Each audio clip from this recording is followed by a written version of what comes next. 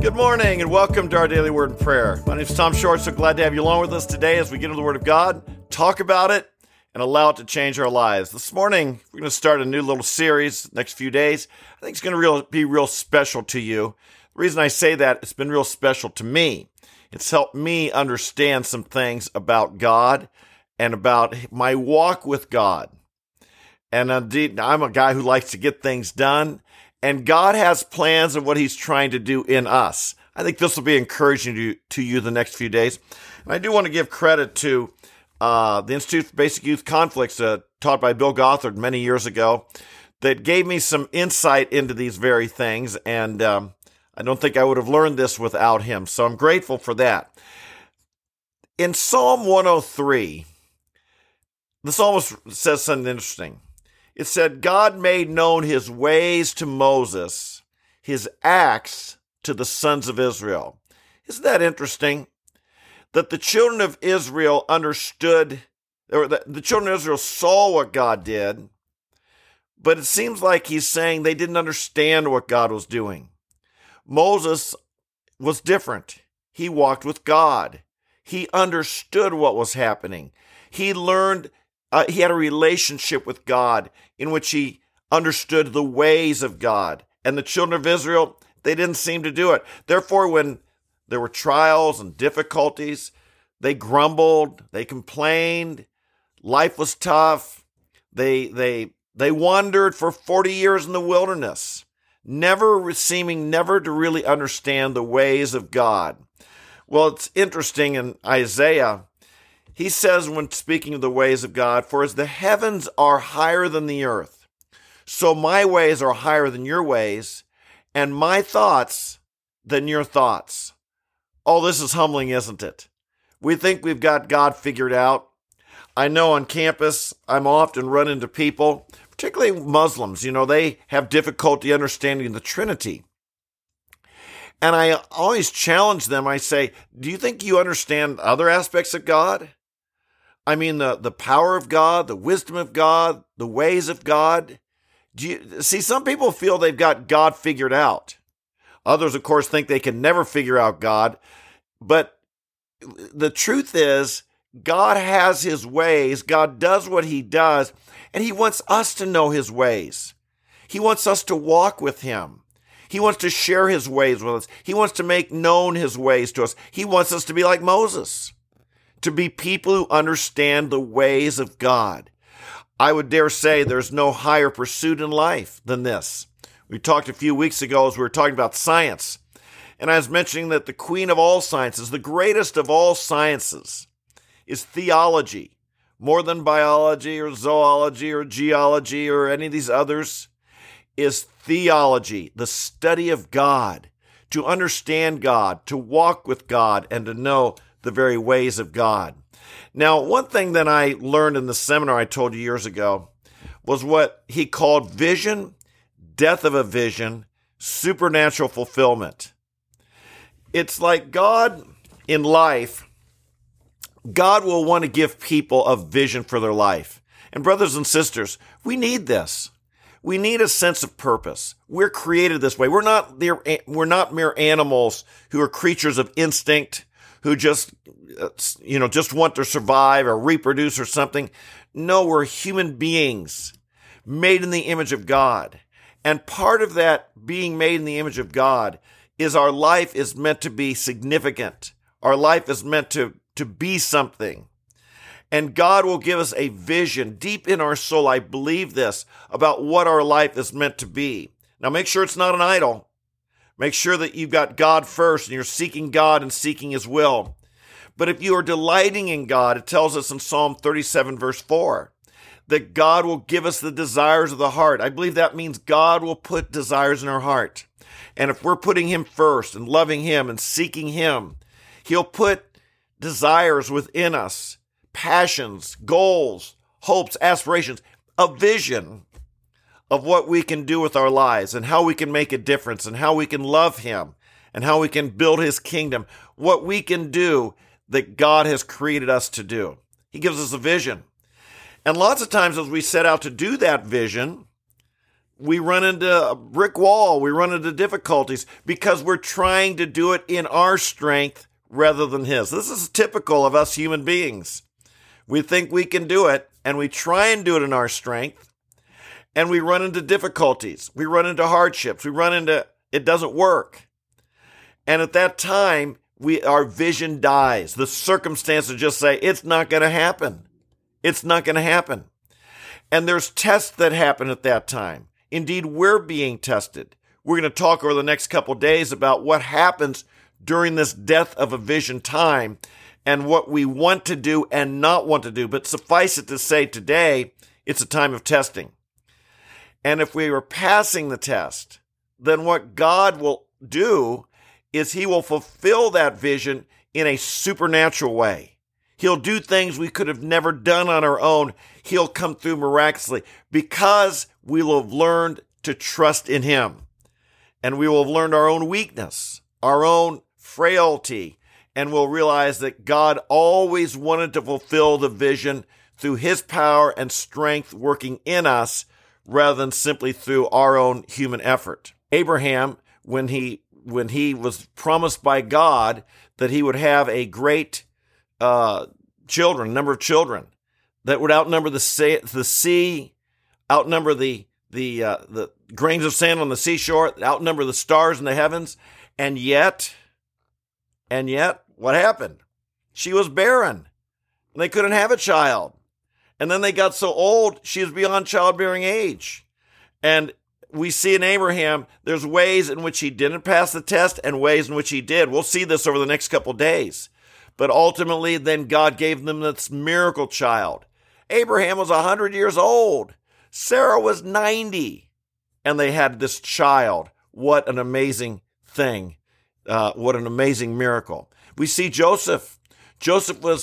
He had a vision, a dream from God that one day his older brothers, would bow down to him. Well, his older brothers were already jealous of him because he was the youngest and the father favored him, gave him this special colored coat. They were jealous of him. They decided they were going to kill him, and instead they just sold him as a slave into Egypt. And there he went, and even things went from bad to worse. He ended up in a dungeon there in Egypt, and he was, my goodness, what this dream that God had given him, this something that was going to happen with his life when he was just a teenager, must have been such a distant thought, and yet he passed the test. And in one day, God raised him up to be the second in command of all of Egypt, second only to Pharaoh. And yes, when a famine hit the land, the brothers came, bowed down before him. But more than that, God's purpose was to save the whole family, which He did through Joseph and through his suffering and through his death of a vision before a supernatural fulfillment came. How about Moses? God said, you're going to deliver my children Israel. They've been in bondage and slaves for 400 years. I've heard their cry. You're going to deliver them. Moses goes down and tells Pharaoh, let my people go. We want to go out 3 days in the wilderness and worship God. Pharaoh says, no, you're lazy. You people, you just don't want to work. You're going to now not only do you have to make the bricks, you got to go collect the straw to make the bricks. He made their oppression worse. He doubled their labor. It was a great vision. We're going to be free, and a death of a vision. You're going to have to work twice as hard. The oppression was greater. But out of that, God then delivered him through a mighty hand. And even though the children of Israel got upset and discouraged, and Moses, look, you brought this trouble on us, in the end, God delivered him. He took him through the Red Sea. Not only did they plunder Egypt, He destroyed the Egyptian army, and the people weren't free for 3 days of worship. They were free to start their own nation. Do you see how God works? How about the disciples? They thought they were going to be following Jesus. He was the Messiah, going to bring in a kingdom, maybe overthrow the Romans. Indeed, just days before his death, they were saying, hey, when you have your kingdom, can I sit at your right hand and I sit at your left hand? They were jockeying for position. And Jesus, you talk about a death of vision, he died. They saw him arrested, tried, crucified, buried. Their vision, their hope was destroyed. They were discouraged. They were down. Only 3 days later, a supernatural fulfillment, literally a resurrection from the dead. Do you see how God works? My friends, I just want to tell you, if you understand these things, this can get you through difficult times, and it can get you through walking closer with God, drawing closer to God. If you don't understand this, it can be so discouraging, so disheartening. Every person goes through difficult times. God, I'm trusting that God has given you vision in your life. And I believe that there's been times that, if so, you set out to follow it, to do it, to accomplish it. And there can be discouragement. The circumstances can be against you. It can look hopeless. And those are times when God is working in your life. He's developing you. He's doing something within you before he fulfills it in a way that would surpass your wildest dreams. I've seen this happen in my life, in my ministry right now. Do you realize when I first started preaching on campus years ago, I didn't have a ministry. I just was trying. I lost my voice. The first times I did, I would go hoarse. And within a matter of 5-10 minutes, my voice was gone. And I was so frustrated. Lord, I really, really want to do this. I believe that I had a passion to proclaim and stand up for God and share his word with crowds of people out in the open air. And when I tried, a few minutes I didn't have the equipment. My voice ran out. And now, of course, if you hear me on here, I can be fairly loud. If you've heard me on campus, God gave me a really loud voice. He gave me a miracle. He gave me his strength was made perfect in my weakness, according to his promise in 2 Corinthians 12:9. My grace is sufficient, for power is perfected in weakness. And now, if you know, day after day, I can preach for hours and hours and really boom. And it's God who gave me this supernatural fulfillment. My friends, God is at work. He has his ways. We want to know those ways. We want to be like Moses, walk with God, that when times aren't what we were expecting and it didn't go as we were hoping, to be walking with God and learning his ways. Amen. Oh, Father, we praise you today, and we acknowledge your ways are above our ways. Your thoughts are above our thoughts. You are a great and mighty God. You're not like us, but we aspire to be like you. We want to know more than your acts. We want to know more than what you're doing. We want to know you, why you're doing it, and walk with you in closeness. We pray for this. Oh, Father, encourage us, inspire us, pour out your wisdom upon us. Give us the knowledge of God. Might we be always increasing in the knowledge of God. We pray for this. And I pray today, Lord, for anyone who's had a vision and that vision died. Lord, would you reawaken it? Would you help us, Lord, not to give up on the things that you've once called us to, that maybe circumstances just didn't work right and we became discouraged. Lord, sometimes there's a long period. With Abraham, there's 25 years. Sometimes there's a long period of that death of a vision time. Sometimes it's not as with the disciples, it was only 3 days that you were in the tomb. Whatever the period, Father, help us to hold on to what you called us to do and to grow and to understand what you're doing during that time when circumstances aren't going right, and maintain a faith and an expectation that somehow you're going to give us a miraculous supernatural fulfillment. We love you, Lord.